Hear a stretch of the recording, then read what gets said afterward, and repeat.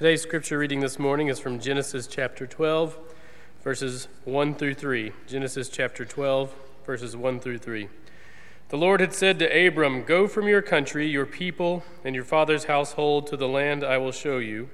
I will make you into a great nation, and I will bless you. I will make your name great, and you will be a blessing. I will bless those who bless you, and whoever curses you, I will curse. And all peoples on earth will be blessed through you."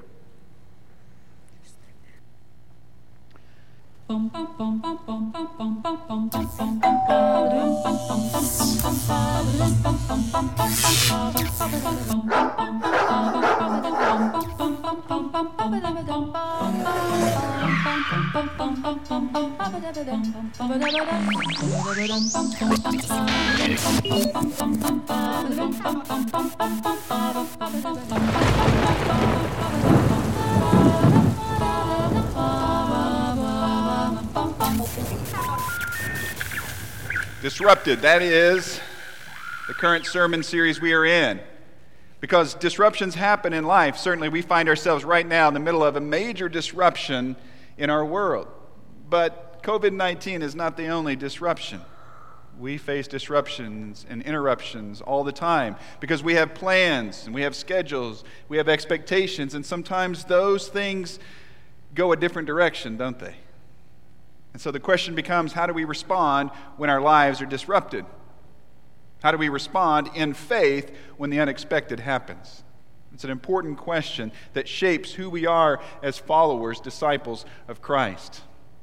Before we get to the message, though, we do want to take a moment again to say Happy Father's Day. I'm so happy for all of you dads out there. And it is I think important for us to point out, as David said just a few moments ago, and as we say on Mother's Day, that for some this day may be difficult for whatever reason. Maybe you really didn't know your father. Maybe your father wasn't that great. Maybe you lost your father. Or maybe you want to be a father, but for whatever reason that hasn't happened. And so maybe this day conjures up sort of anxiety or negative feelings. And we just want to say that our heart goes out to you. We recognize that. We acknowledge your pain today. But we also want to remind you that you have a heavenly Father. And I know you've heard this before, but I hope that you really believe. You have a heavenly Father who loves you dearly. A heavenly Father who is ever present in your life. A Father who believes in you and is devoted to you. Don't ever forget that. That whatever your situation here on earth, you have a heavenly Father who loves you. Now, normally, we have our fathers stand and we acknowledge them. Things are anything but normal right now, but I don't think that's a reason not to do what we typically do to recognize fathers. And so, if you have had a child by birth or adoption, or you're the guardian of a child, if you consider yourself a dad, a father, go ahead and stand up right now if you're in the room. At home, you can stand up too, and the people around you cheer for you, applaud you, finish your donut, and then they'll be happy for you.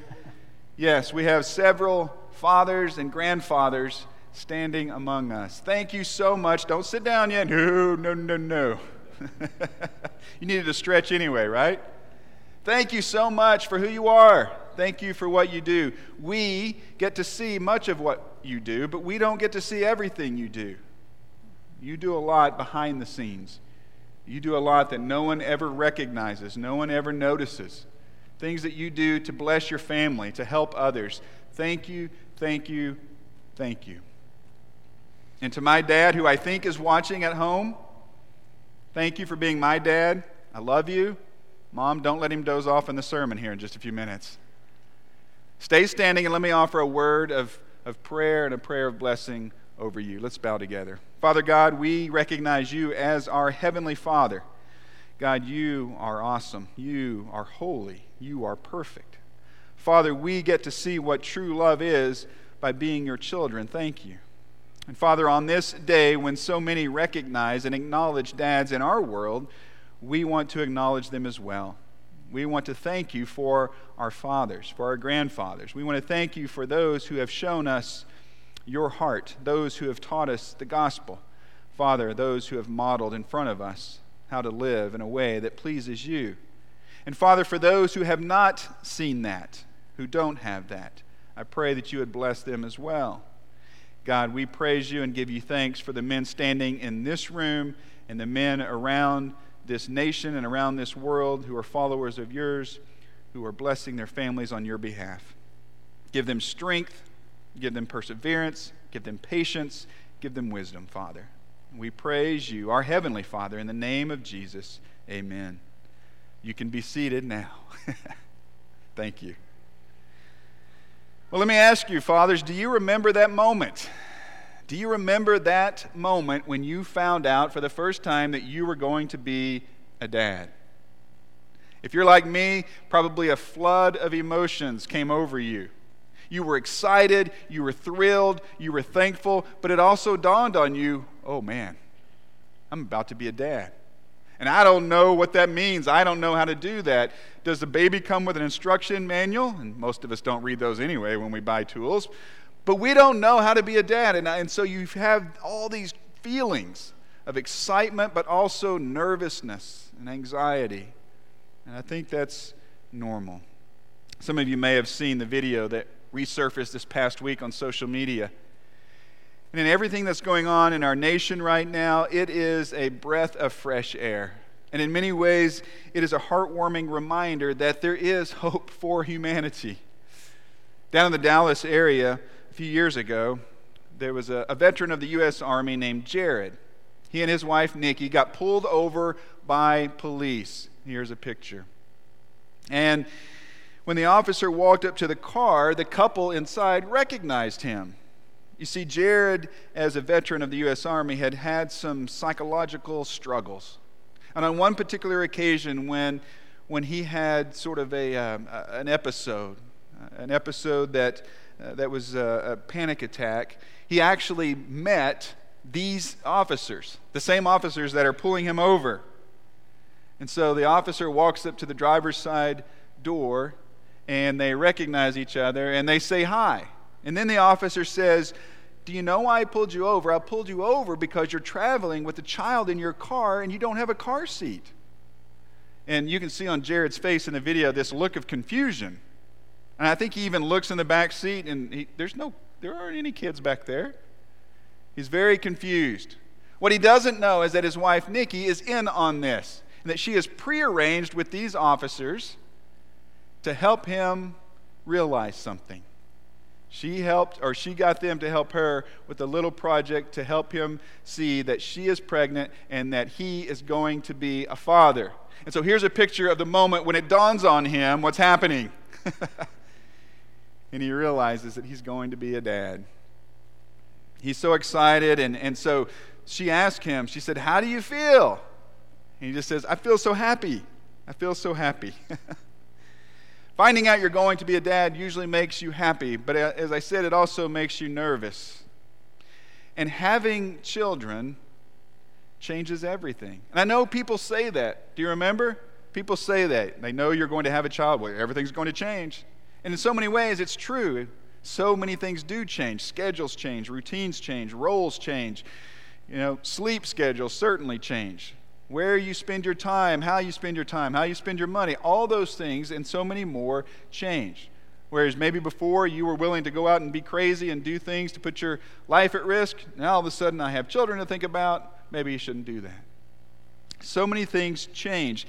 In so many ways, having a child, becoming a parent, is a disruption. It certainly interrupts life. And so in one of the early chapters of the Bible, we read about a man named Abram who would later become Abraham, and he finds out he's going to be a father. And it's not just the father of a child. That story is a part of this narrative, and it is very interesting in and of itself. But he finds out he's going to be a father of a nation. Father of a nation. And this news would be a major disruption in his life. It would change everything, and it would leave him with a choice. Do I remain where I am, doing what I'm doing, or do I step out in faith and trust God? It's the same choice that we have when our lives are disrupted, whatever that disruption is. It's the same choice we have when God calls us. Do I remain where I am, doing what I'm doing, thinking the way I think, or do I step out in faith and trust God? And so for every calling, for every commissioning we see in Scripture, there is usually a crisis. There is a problem. There is an issue. And that's certainly the case here with Abram. We see it in the first 11 chapters of the Bible, Genesis 1 through 11. In chapter 1, everything is good. In fact, God creates the universe. And what's that phrase? And God saw that his creation, or that what he created, was good. Creation was good. Chapter 2, the creation account, is all about relationships. Relationships between God and humankind, relationships between Adam and Eve. And those relationships are good. But by chapter 3, what happens? Sin enters the picture. The humans God has created choose to rebel against him, choose to put themselves at the center of their universe. And with that sin comes death. And with that sin, relationships are strained. And everything that was good is now corrupted.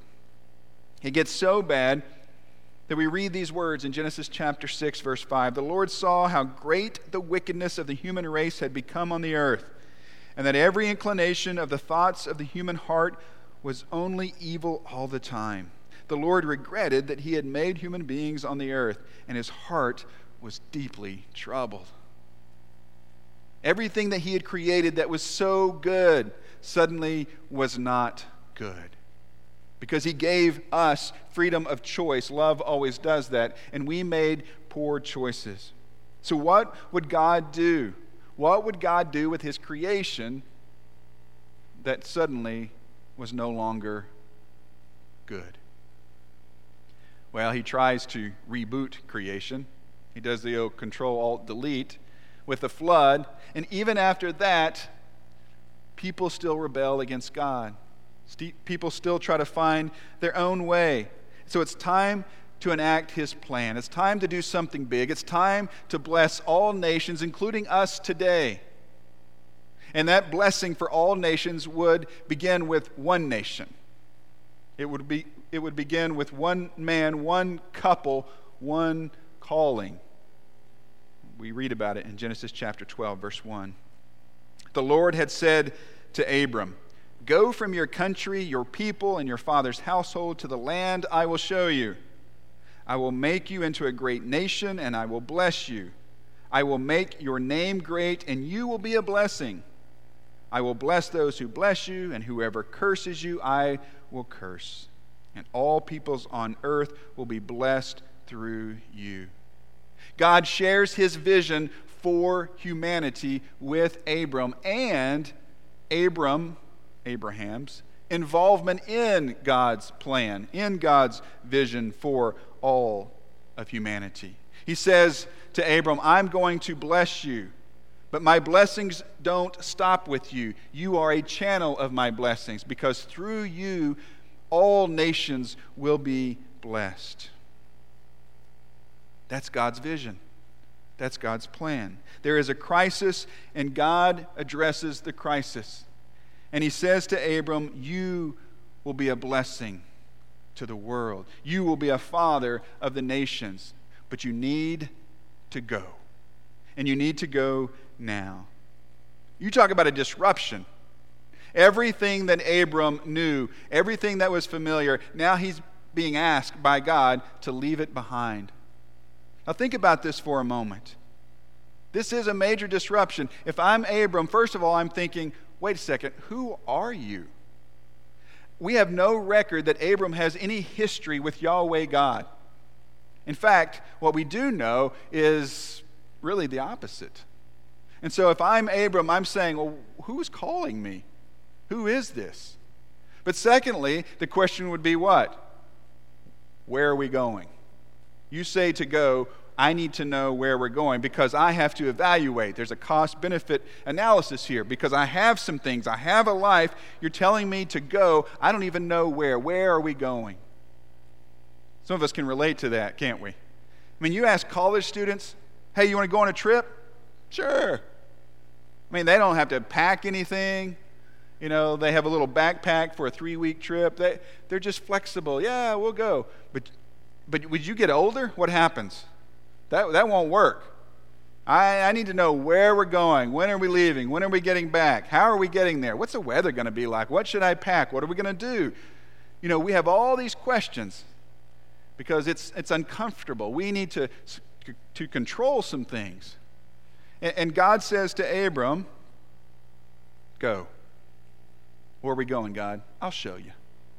You're on a need-to-know basis, and right now you just really don't need to know.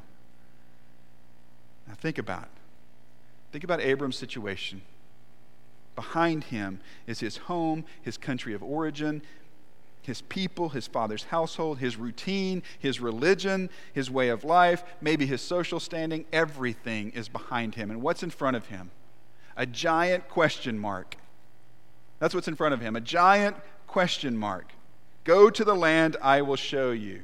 You see, that's what disruptions do. They put giant question marks where we have spaces and maybe commas and occasionally periods. Now all of a sudden there's a question mark. There's uncertainty. And uncertainty leads to anxiety. And I can't control everything. And I don't know what's going to happen. And God is saying, step out in faith. And I want to know where we're going. But that's the nature of disruptions. Can you believe that it's been a little over 3 months since that Thunder basketball game? They were about to throw the ball up for the tip-off, and all of a sudden, everything stopped. One of the players tested positive for COVID-19. They canceled the game. Next thing you know, the whole state of Oklahoma is shut down. Next thing you know, the whole nation is shut down. It's been a little over 3 months. In many ways, it seems like a long, long time ago, doesn't it? There's so much uncertainty. There's so many questions. Don't you wish we could just fast forward a little bit, maybe 3 months, maybe 6 months, maybe a year, 3 years, 5 years, I don't know, and get a glimpse of what life will be like? What will the risk be like then? What medical advances will be made? Will we still be doing worship like this? Will we get to do some of the things that we miss doing? What is life going to be like? We can't do that, can we? We don't know. That's the nature of major disruptions. Like many of the disruptions in our lives. A relationship ends. And what happens? Well, we don't know what comes next. What am I going to do? We get bad news from the doctor. Giant question mark. How does this impact me? What are we going to do? How are we going to get through this? You lose your job. You move to a new home, a new place. You start a new school, a new phase in life. Questions, uncertainty. It's the nature of disruptions. And so then the question becomes, what do I do? How do I respond? I want us to look and see how Abram responded to the major disruption in his life that came in the form of a commissioning, a calling from God. Back in our text, verse 4. So Abram went. So many times when you see a commission in the Bible, you see objections. Remember Moses? We talked about this a few weeks ago. Moses had excuse after excuse, objection after objection. But right here, at least for now, Abram went, as the Lord had told him, and Lot went with him. Abram was 75 years old when he set out from Haran. He took his wife Sarai, who later became Sarah, his nephew Lot, all the possessions they had accumulated, and the people they had acquired in Haran, and they set out for the land of Canaan, and they arrived there. Abram was 75 years old. Now, I know that the relative nature of age in the Bible is something to consider because people often lived much longer back then. But it doesn't change the fact that he's 75 years old. Shouldn't he be in an RV somewhere or, kick back in an easy chair? Shouldn't he be playing bingo or having dinner at 4:30 or chasing grandkids around? See, that's part of the thing. He doesn't have grandkids to chase around, which would change. It all would change if he would simply trust God. And so what does he do? God says it's time to go, and Abram goes. Verse 4. Abram went as the Lord had told him. The New Testament writer of Hebrews includes the Abram narrative as he talks about faith, as he defines faith for us. We sometimes call it the Faith Hall of Fame in Hebrews chapter 11. He writes these words, "By faith Abraham, when called to go to a place he would later receive as his inheritance, obeyed and went, even though he did not know where he was going. By faith he made his home in the promised land, like a stranger in a foreign country." You see, sometimes it's just that simple. God says, do this, you do it. God says, don't do this, you don't do it. God says, go, and you go. Sometimes it's just that simple. And as I said, we don't see objections by Abram here. Now later he's going to have some issues, but right here he just packs up his bags and he leaves what's familiar to him to step out in faith, to become the father of many nations. Now, one of the things that Abram left behind, I think, was his religion, which evidently was not based in a monotheistic view of Yahweh God. And so in Joshua 24, we're not going to take the time to read this passage, but in Joshua chapter 24, we see that Abram's father worshiped idols. Well, there's a great chance that if Abram's father worshiped idols, what do you think Abram worshiped? He probably worshiped idols as well. And if you look at the history and the context of that area in which he lived, you will see that one of the gods, one of the idols that was worshipped among many was the moon. The moon was very prominent as an idol during this time in this region. And so there's a good chance that Abram actually prayed to the moon. The moon was thought to give life and to control life. That's what Abram is leaving behind. You say, well, it's a good thing he left that behind.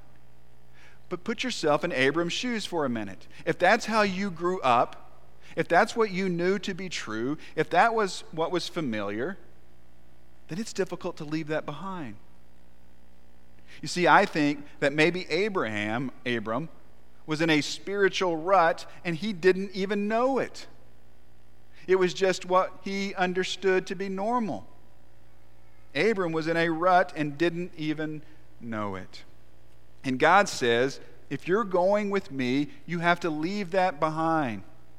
If you're going with me, this is an exclusive relationship. You can't be bowing down and praying to the moon and to these other man-made idols or what you see in the sky. This is an exclusive relationship, so you have to get out of that pattern, get out of that rut. I think in many ways that's what God is doing here with Abram. And I think that is one of the lessons we can learn. Disruptions often do a lot of negative things. We don't enjoy them. They are inconvenient. They turn our plans upside down, but they can do good work.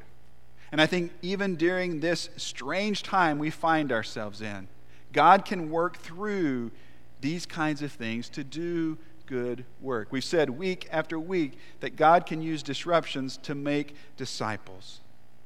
And so here's what I want you to realize. Disruptions can force you out of a rut. If you're in a rut in the way that you think, in the way that you live, then maybe it's time for a disruption. Maybe God is calling you out of that rut. We are mindful of those for whom COVID-19 has done more than just disrupt their lifestyle. It has disrupted life. There has been loss of life and great pain, and dreams and future plans have been lost, even from among our own here. And our hearts break for them. You talk about a disruption. That certainly wasn't planned, wasn't wanted. For many of us, it is more of a lifestyle disruption. Our schedules have changed. Our routines have changed. Many have tried to work from home or homeschool or do things that you don't normally do or do them in ways that you don't normally do them. And amid all those changes, I hope that you can maybe find some good things that have come out. And I've heard people say, this has forced me to reassess my priorities. Or it's been great to spend more time with family. You see, sometimes disruptions jar us. Sometimes they pull us out of a rut that we're in. And we need that. We need to be pulled out of those ruts. I can't help but think about what's going on in our nation right now regarding race and attempts of reconciliation. And we've talked about it a lot, and I think that we should. Because, in fact, by talking about it or by not talking about it, I think it illustrates the point very well. You see, all of this conversation has been a much-needed intrusion into our collective consciousness as a nation and as a church even. And it reminds us and it helps us see that maybe we've been in a rut regarding our efforts for reconciliation and using our voice to speak out against injustice. But see, you just get comfortable, you just get in a rut and you do your thing and you live your life and you think a certain way and you talk a certain way and then all of a sudden something comes along and it pulls you out of that rut. And maybe you see things that you needed to see before. For some of us, the rut may be a little bit different. But here's what I know. Faithfulness to God sometimes means breaking allegiance to the things that we know. And we could continue that statement. Not only the things that we know, but the things that we grow to depend upon, and the things that we love, and the things that we enjoy. You see, sometimes answering the call of God, God says, go. I have a vision, I have a plan, you need to go. Sometimes that means for us breaking allegiance, leaving the familiar, stepping out in faith. I mean, think about some of the ruts we get in. Maybe we hold resentment towards someone, and every time we see that person, every time we think of that person, just negative feelings of resentment come up. And it's a rut. And maybe God is calling us out of that. Maybe God is stirring us and disrupting a calcified pattern of negativity. And He's calling us out of that rut. Think about addiction. Addiction is a rut. And you can't necessarily get out of it on your own. And you can't necessarily see that you're in a rut. But sometimes disruption inspires change. Think about one of the biggest disruptions or one of the biggest ruts that we get into. And dads, we're kind of thinking about dads today. I think so often this is the case for many of us, at least a temptation, and that is to get caught up in the things of the world. To get so busy and pursuing the things of the world. To find our identity and our comfort and our fulfillment in the things that the world offers. And it's normalized around us. And the more it's normalized around us, the more it becomes normal to us. And it's such an easy rut to get into. Maybe your rut is something different. Maybe it's self-defeating talk. You can't get out of your own way. And it's just constant. It's just on a loop. This voice in your head is on a loop. You can't do it. You're not good enough. No one loves you. No one cares. And maybe God is calling you to get out of that rut. Maybe it's unaddressed grief or anxiety or past struggles. Maybe it's negative behaviors or negative thoughts or negative choices. If you find yourself in a rut and you can't seem to get out of it, you are ripe for disruption. And here's some good news. You see, with God's help, you can be the source of your own disruption. What I mean is, make a change. Do something different. Reach out for help. Get out of the ditch and get back on the path to a better life. And maybe that simply means reconnecting with God's Word. Re-engaging with Scripture. Dedicating time to Bible reading and prayer and maybe journaling and discussion. Maybe it means reaching out to someone, talking to a trusted mentor. Maybe to get advice, or maybe just to have someone help you through something. Maybe it's a counselor. Maybe it's someone else. Maybe it means trying something new. You've heard me stand up here now for 2 years and talk about Discovery Bible Study. And maybe your mind just clicks off when I say that because you're busy, you don't have time for it. Maybe it's time to get out of that rut and say, what is that? Is that something I could do? Could I invite others, a couple other people, just to open up the Bible and have a conversation about that? Or right now we're looking for hosts for Backyard Bible School. What a great idea our children's ministry is doing. Maybe getting out of that rut means trying something new and signing up to host this. You say, well, I don't have kids. That's okay. You say, well, I don't have a backyard. That's okay. If we've learned anything over the past 3 months, it's that we have to adapt, that we have to be flexible. And my guess is we can make that work. So maybe it's trying something new.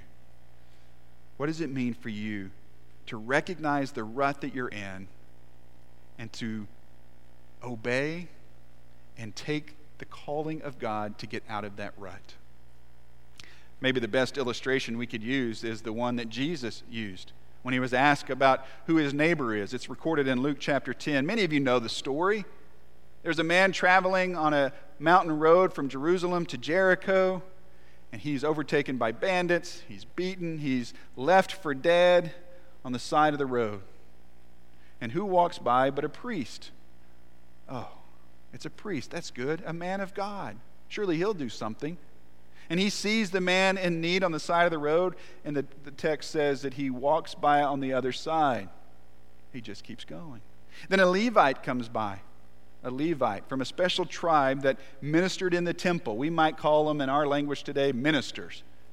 A Levite walks by. Well, surely he will do something. He sees the man in need, and what does he do? The text says he walks by on the other side.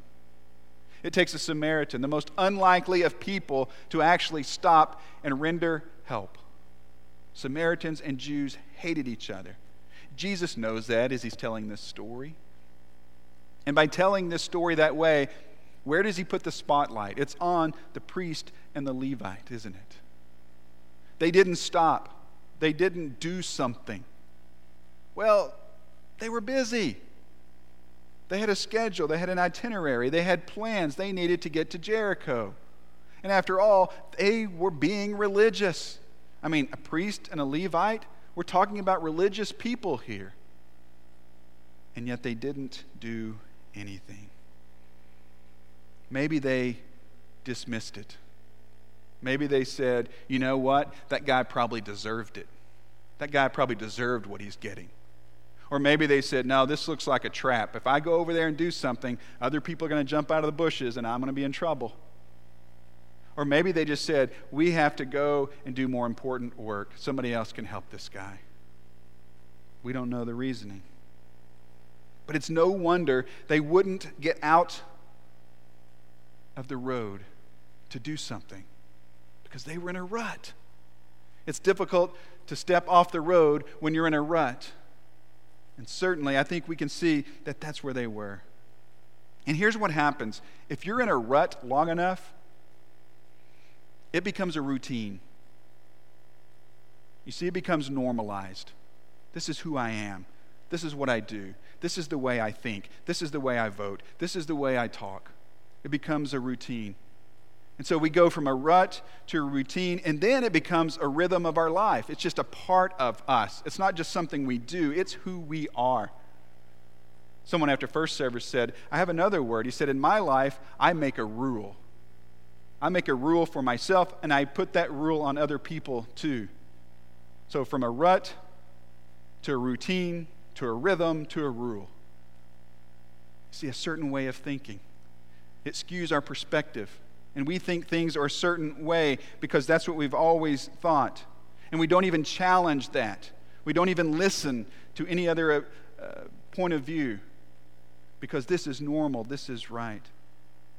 I'm sure that the priest and the Levite thought they were doing the right thing. And yet they couldn't get out of the rut. How else do you explain some of the things in our lives? How else do you explain some of the things that we have done, some of the things in our own lives as individuals and in our collective histories as a nation and as the church? Things that that dishonor God, things that we're not proud of, things that are sometimes even done in the name of doing what is right. How else do you explain that? If you're in a rut, it's time to get out. And maybe it'll take a disturbance.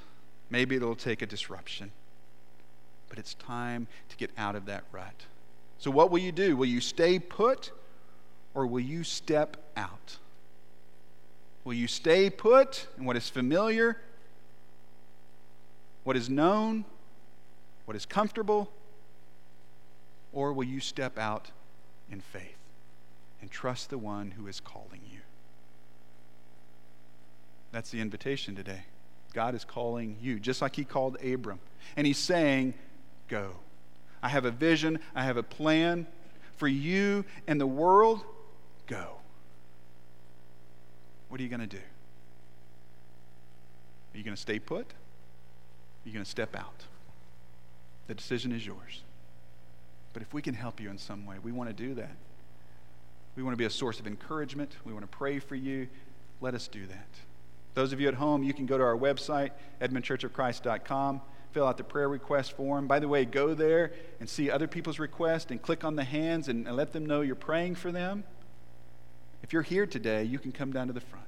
We'd be glad to pray over you. Maybe today you're ready to give your life to Christ in baptism. That happened just this past week. We'll hear about that in just a minute. We'd love to celebrate with you if that's where you are, and that's what God is calling you to do. What are you going to do? God is calling you. Let's stand together and sing. Guide me,